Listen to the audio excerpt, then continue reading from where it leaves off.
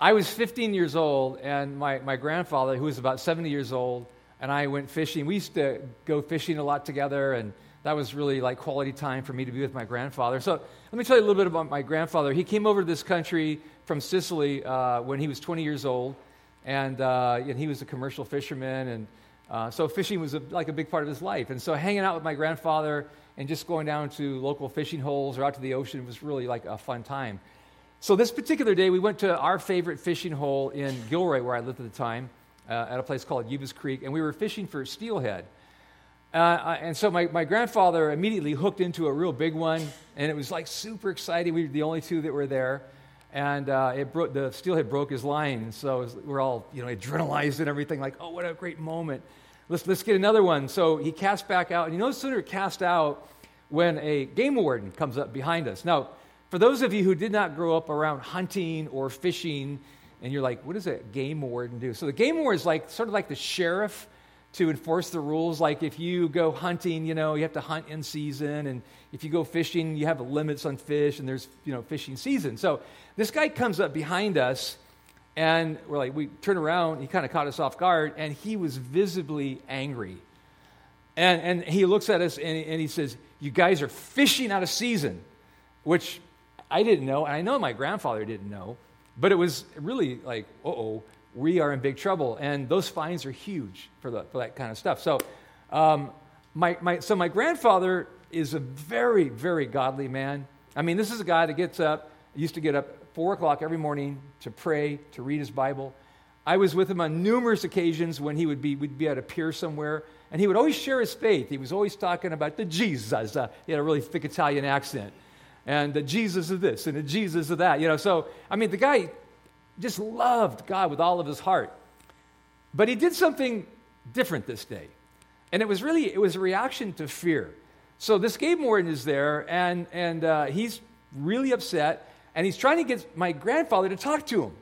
And my grandfather speaks English, but in this particular time, the situation, he's not speaking English. He's only speaking Italian.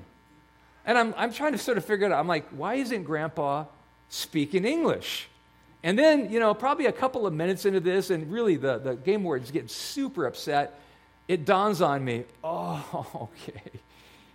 He's trying to get out of this. And so he's kind of cooked up this little scheme like I know speak English, right, thing. And so I know that he speaks English, and I'm thinking, so I get sort of caught up in the plot, and I'm like, okay, we're going to do this. And after a while, the game warden just gets so angry and so frustrated, he just finally goes, just get out of here, and he leaves. And so it worked, right? However, how do you think that little deception played out for a 15-year-old kid who at that moment, the impression I got was, I get it. When you're in a tight spot like this, when you're in a real fix, then it's okay to do something like that, right? What I want to talk, that's really kind of what I want to talk about today. I want to talk about fear and how fear affects our life. In fact, all of us deal with fear. I mean, all of us deal with fear at some level. And so let's just talk about the different kind of fears that there are. For instance, I wanted to get a running definition of fear, I'm just going to say it's kind of a clinical definition. How many of you have ever heard Amy speak here? Amy comes to our campus once in a while, and she's a psychologist. She's got an Ivy League degree. She's a very smart girl. And so she's part of our sermon team. And so we said to Amy, hey, Amy, can you give us a clinical definition of fear? And so she broke it down into 3 categories. It's fight, flight, or freeze. So let me because the next 3 weeks, this is what we're going to be talking about. So she put it this way. God has hardwired our brains so that when we're fearful, we respond to fear. Fear can be a helpful thing because it tells us that we need to pay attention and respond.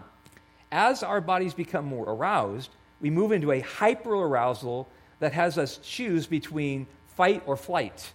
Am I going to punch the bully? Am I going to run from the bully?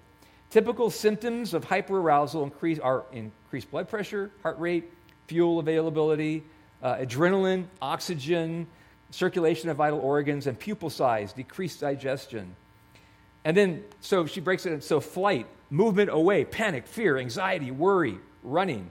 Okay? Fight, movement towards, rage, anger, irritation, frustration. And then finally, this other category, which is freeze, and that is disassociation, numbness, depression, conservation of energy, helplessness, shame, just shutting down, hopelessness, preparation for death, trapped. So everybody got that? So those are different ways that we respond to fear. And the question is, what does God do? Or how does He want us to respond to fear? And He wants us to respond in a way that reflects who we are, reflects that we are Christ followers, that we have a relationship with God. Now, when it comes to fear, how many of you would say some fears are irrational? Right? You ever have like? And so I have this one fear, and that's it. I'm a little bit claustrophobic. Anybody claustrophobic here? Okay, and not like incredibly, but there's this one thing that just scares me half to death, and that's the MRI machine tube thing. Anybody ever been in one of those things before? And so I've been in one, but not fully. I've been up to about right here, and I mean, I was freaking out, just literally just thinking, I just, shaking and just the idea of being encapsulated completely, I can't even tolerate. And so my biggest fear is that one day they'll say, Steve, you have to go in the MRI machine, completely be in that tube. And I know that if that ever happens, I will be knocked out, because you are not going to get me inside that thing without knocking me out. I mean, and that's one of the fears that I have. But there are other kind of fears, like other phobias. Have you ever heard of the autophobia? See, you're immediately thinking, oh, that's like the driving fear. No, actually it means a fear of being alone. And so here's where fear can get kind of irrational. Some people are so freaked out by the idea of being alone that they will stay in an abusive relationship where they are being physically abused, physically and verbally abused, and they would rather do that than be alone. And from our perspective, we're like, that makes no sense at all. But see, that's what fear does. Fear translates into doing things that are sometimes not even rational. Do you know what the number one fear is every time they take a poll right across the board? Anybody know what it is? No? It's what I'm doing right now. It's public speaking. 74% of people, I said, that's my number one fear of public speaking. Which means that as Jerry Seinfeld has said, that if you're ever at a funeral, more people would rather be in the casket than giving the eulogy. It's just one of those fear things, right? And so today we're going to talk about how to deal with fear in a God way, and we're going to talk about it through a story. It's a great story. For the next 3 weeks, we're going to be focusing on the life of David, who is one of my favorite characters in the Bible. And so if you have your Bibles, would you please turn to 1 Samuel chapter 20. And let me say a couple things about David, first of all. I love this guy, David, because he gives me hope. Like few characters give me hope in the Bible. Yes, he was the shepherd boy who wrote many of the Psalms. Yes, he was the one that faced down a giant. Yes, he became a war hero. He became the greatest king that Israel would ever know. I mean, there's so many good things you could say about Israel, but that's not why I love him. Why I love him is because there was this other side of David. And if you ever, when I was growing up in church, they would have little stories of David. It was always the good David, David and Goliath and all this kind of stuff. And I'm like, oh yes. And then when I became an adult and I went to seminary and I started reading his story over and over, I went, this guy is jacked up. I mean, if you read his story, I mean, he's one of the messiest characters in the Bible. I mean, and so I read that. This is why it gives me hope. Because in the Bible, there is this statement that is made in the Old Testament and in the New Testament about David. And the statement is this, and it's just a mind-blowing statement. And the statement is, David is a man after God's own heart. David was a man after God's own. And I look at that and I'm like, what? He was involved in murder, in all kinds of lying and plotting. I mean, you read it and you're like, wow. And so that gives me hope that a guy who could screw up as much as David, it could be said of him that he was a man after God's own heart. And the reason that he was a man after God's own heart is because David always came back to God. He always came back to God. And he loved God, even though, he messed up quite a bit. So before we get into this, let me give you the backdrop of what's happening. David is not king yet. As a matter of fact, he's on the run from his father-in-law. His father-in-law is King Saul, who's the first king of Israel. And his father-in-law is incredibly, in fact, insanely jealous of David. Now, David, by this time, has become a war hero. His fame is spread about, him beating Goliath. And so what's happened is that he's become so popular that they have made up songs about him. And so the number one hit, apparently, back then, is this song about that Saul has killed his thousands, but David has killed his tens of thousands. Well, Saul gets wind of this, and he wants to take out his son-in-law, David.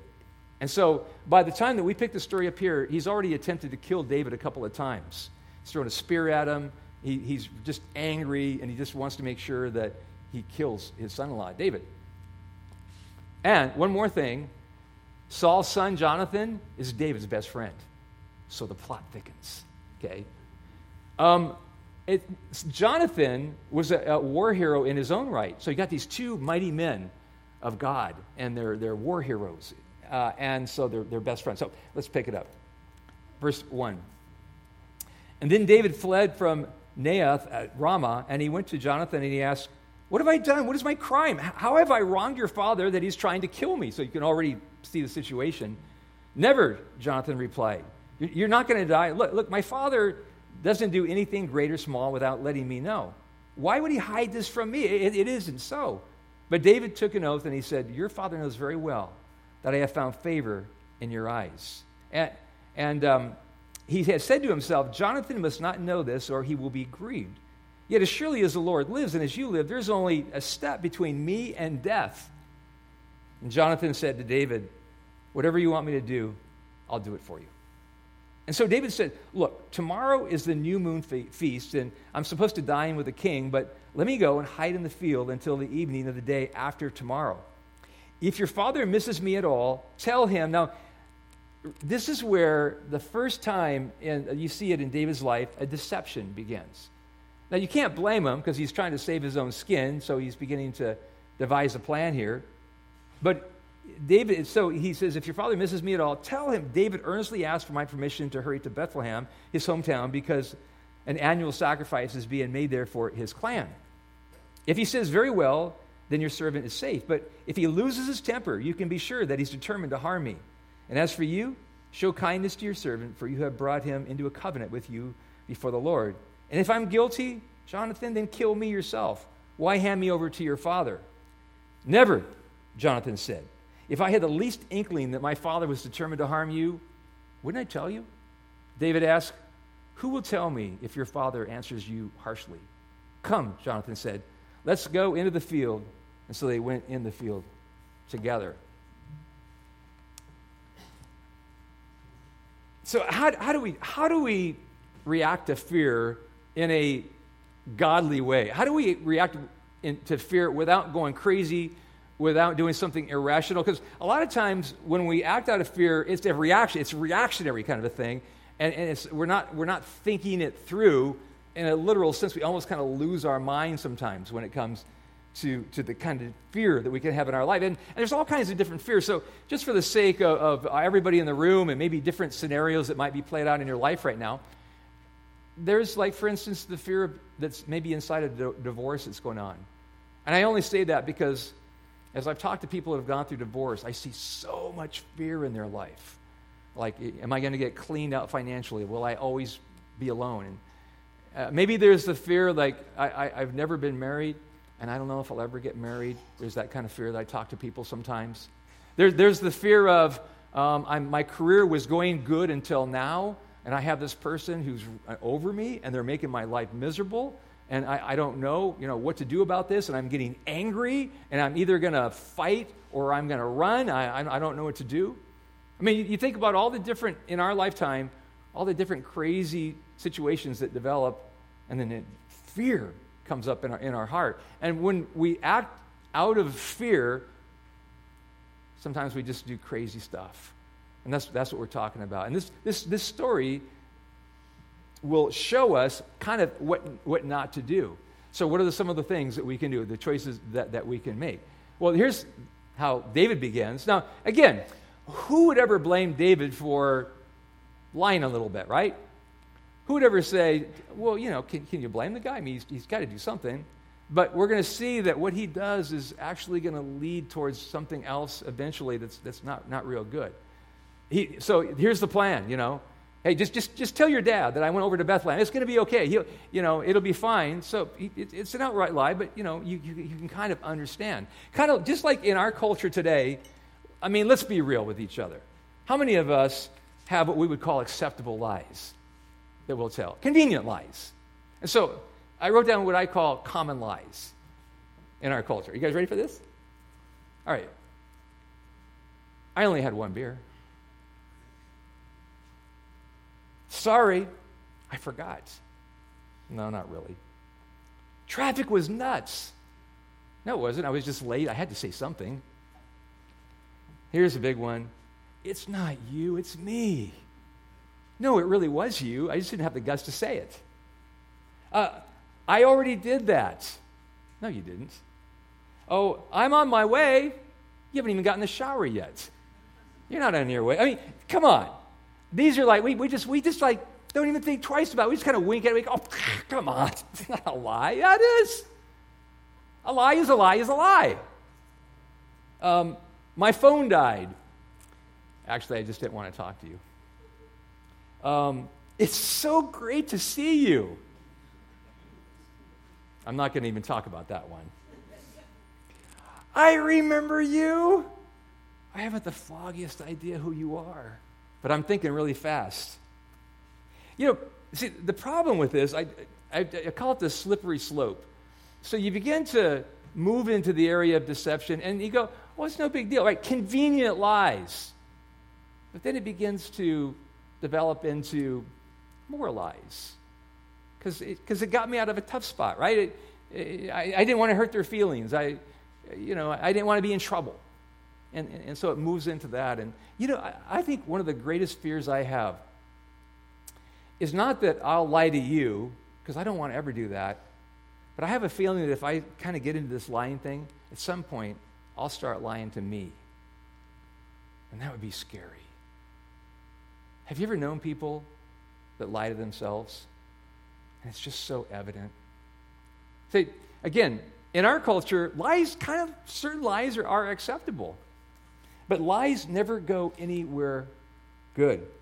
I remember many, many years ago, I was talking to a woman, and she had grown up in East Germany with the Berlin Wall, and I was fascinated. I was like, wow, what was that like? And so she began to tell me about life, in East Germany and with the wall and everything. And at some point, she said, and she got really kind of, like she had this sort of visceral reaction at some point. She said, the whole system was built on lies. Everything was a lie.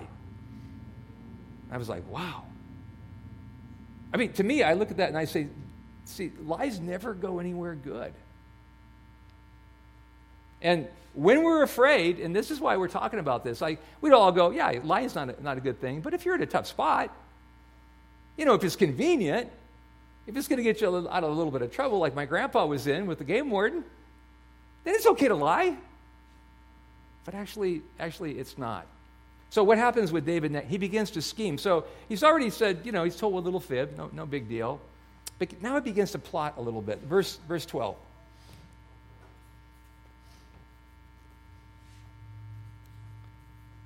Then Jonathan said to David, I swear by the God, the Lord of Israel, that I will surely sound out my father by this time the day after tomorrow. And if he's favorably disposed towards you, will I not send you the word and let you know? But if my father intends to harm you, may the Lord deal with Jonathan, be it ever so severely, if I do not let you know and send you away in peace. And may the Lord be with you as he has been with my father. But show me unfailing kindness like the Lord's kindness as long as I live, so that I may not be killed. Now, this next verse, 15, is a very telling verse, and it tells you about the culture of the time. You got to be happy that you live in the 21st century. Now, this is ancient biblical times, and when we vote for a new president, so the old administration leaves and they go off to settle into the sunset and have their careers or whatever. It didn't work that way back then. So when the old administration went out, guess what happened to them? They got butchered. They got killed.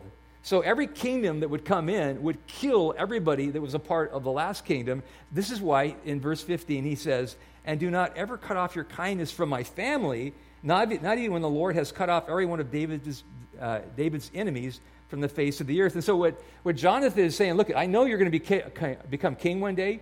Please don't kill my family. So Jonathan made a covenant with the house of David, saying, "May the Lord call David's enemies to account." And Jonathan and David reaffirmed his oath out of love for him and because he loved him as he loved himself. These guys were blood brothers. They were tight. So it moves from, a lie, and now it becomes a full-blown scheme.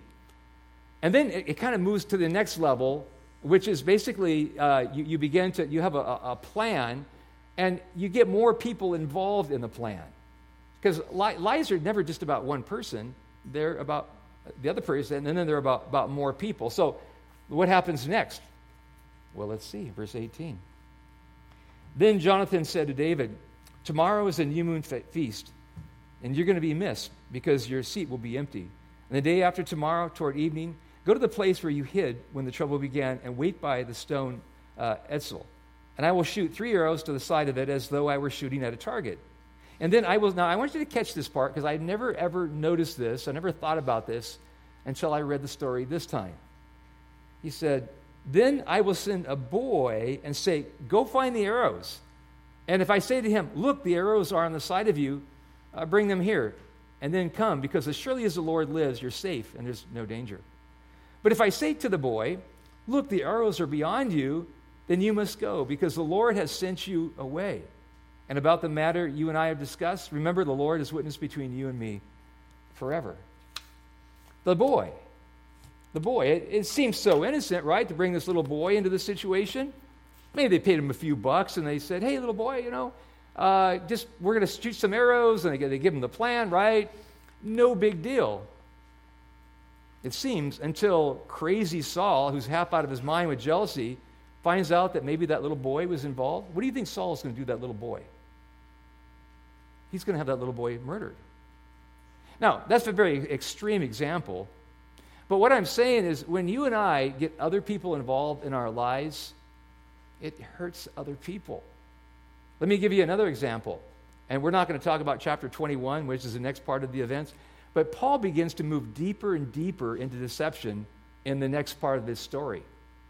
And what happens as a result of, and he's doing it to save his own skin, right? If you read the story, you're like, well, man, he had to do something, right? So he tells more lies, but as a result, 85 priests get murdered, and an entire community is wiped off the face of the earth. And at one point, Paul owns it. He goes, I didn't mean to do that, but that's what happens. In the Bible, Ephesians chapter 6, it talks about the armor of God. Some of you have read that before, and the Apostle Paul is describing a centurion soldier, and he's using metaphor, obviously. But when he talks about being covered by the armor of God, the very first piece of armament that he talks about is the belt of truth. And what's interesting about the armament is all of the other pieces are hinged to that. That if that belt of truth isn't there, nothing else functions properly. It all just kind of doesn't work. That's what truth is right there. Truth is that. That when we get away from truth, remember Jesus said, "You shall know the truth and it'll set you free." Jesus said, "I am the truth." Okay? But in times of fear, it kind of gets away from us, doesn't it? And believe me, I'm not coming after you. I'm coming after me too. I'm just saying, why is it that when we get all afraid and, it's like somehow truth doesn't seem so relevant anymore? Well, you just got to do what you got to do. You got to say what you got to say.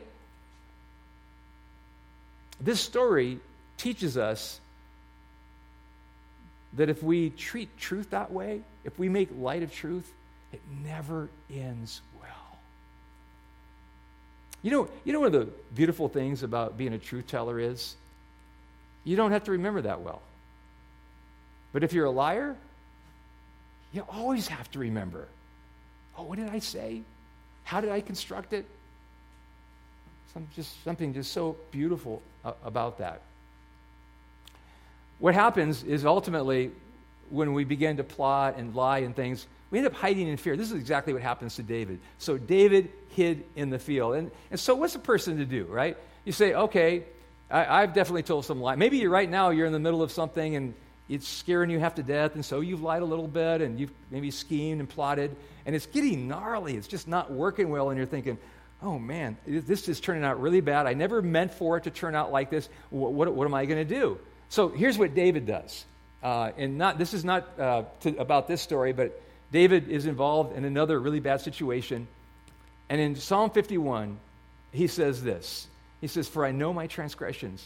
So you're right in your verdict and justified when you judge. He takes responsibility for what he did. And that is the beginning of a journey back to truth. That is the beginning of you and I, maybe, again, we just got into this sort of loosey-goosey thing of, well, I'm going to lie once in a while, and it's okay if it gets me out of a tight spot, whatever. But owning it. David just would always own it. And he'd go, no, I screwed up, man. My sin, my bad. I did it. I said it. The Bible says, when we confess our sins, he's faithful and just to forgive us our sins and cleanse us from all righteousness. That's what you do right there. That's what you do right there. You just come back, God, I'm going to own it. I'm responsible for it. And then you receive forgiveness and you move on back towards truth.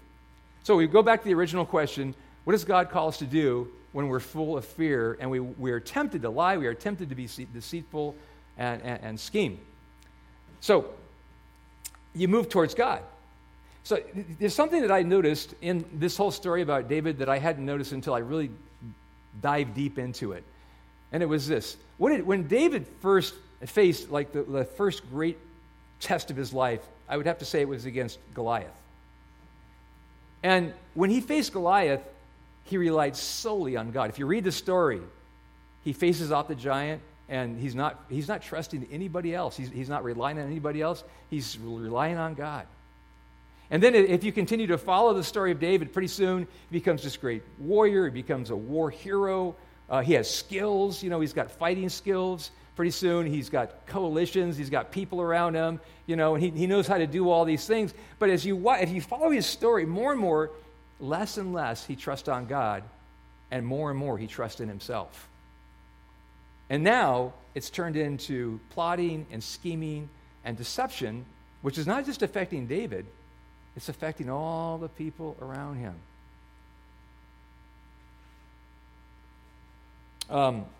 One of the things that I've done, I've shared this throughout the years, every year, right around the first of the year, I asked God to give me a word for the year, and it's been so powerful in my life, super powerful. So last year the word was planning. So I'll spend 2 or 3 days and just do long walks and just take some extra time. And I always say, and I was taught this by somebody that said it was effective in their life, and it's been such a blessing. I encourage you to do this. I said, God, give me a word for the year. The year before that, it was engage. And so that just meant a lot to me. It would take some time to explain why that meant so much to me. So this last year, I was doing the same thing. And as I was seeking the Lord about this word, I have to tell you that my life has been filled with a lot of fear. It's mostly relational fear. It's the financial fear. There's a whole bunch of stuff, and I've shared some of this before.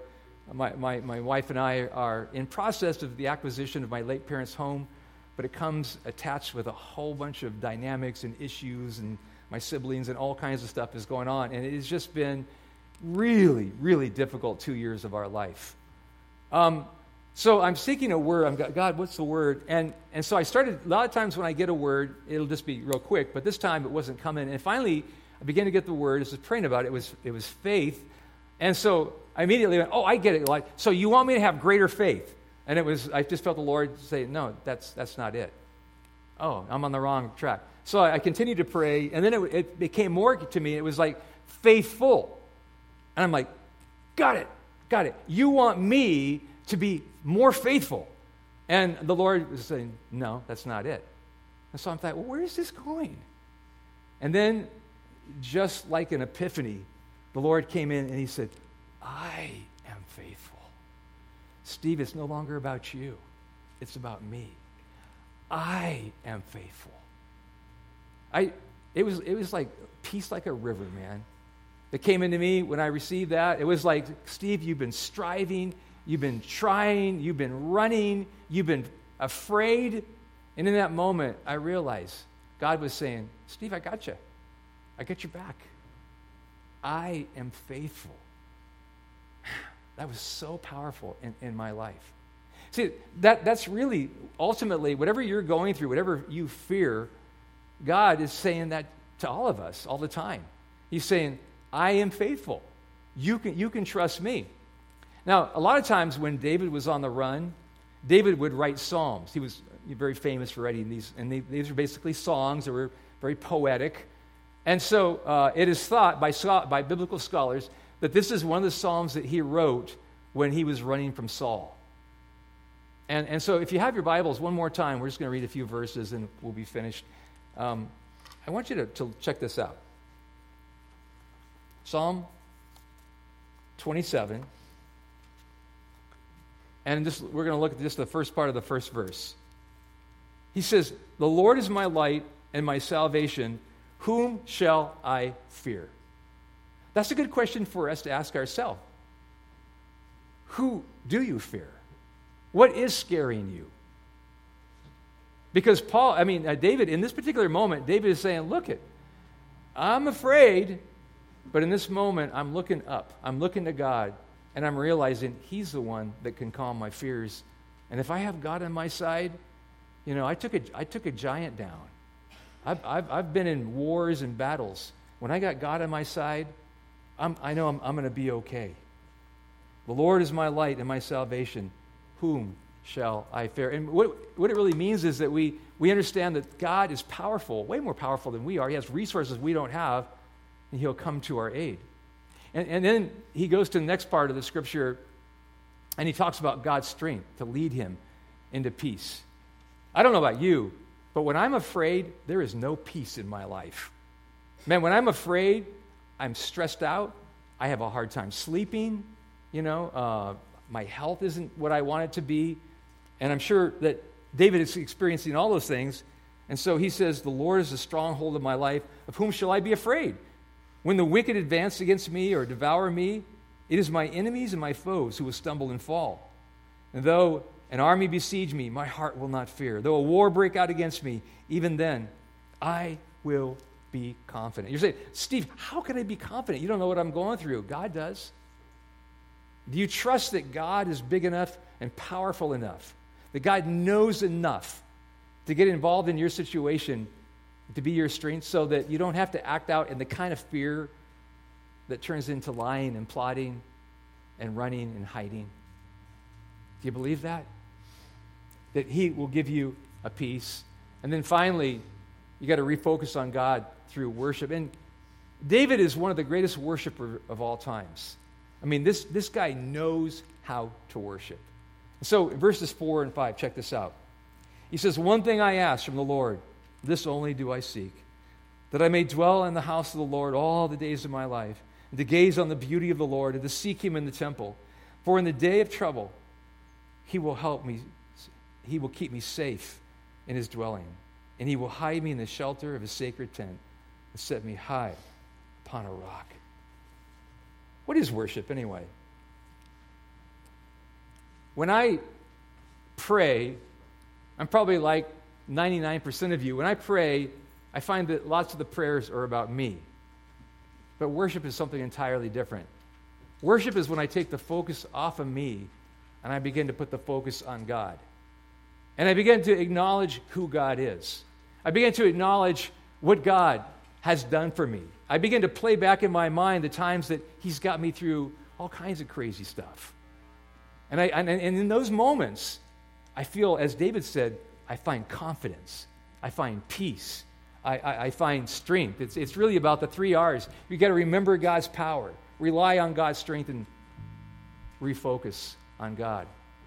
And worship is one of the ways that we do it. This is an aspect of worship. I love some of the songs that you picked out, Lucy, you and your team, because they deal with fear. For some of you, you worship in a different way. We don't ever want to pigeonhole anybody into saying, well, this is how you worship. There's different ways you worship. For some people, it is just getting to a quiet, beautiful place and that's worship for you. And some it's just nature, and for other people, there's just different ways that you have of connecting with God. But in this moment, if you find yourself full of fear, maybe you're going through something that's really, really tough, and it's taken away your peace. I would just encourage you in this moment to find a way to experience God right now, whatever that looks like. To sing, to take a knee, take a walk if you need to, whatever. But just find a way, because God wants to connect with you, and He wants you to turn to Him, not to some other crazy way of trying to get out of a situation you're in, okay? So let me pray for you, and then we're going to sing a little bit.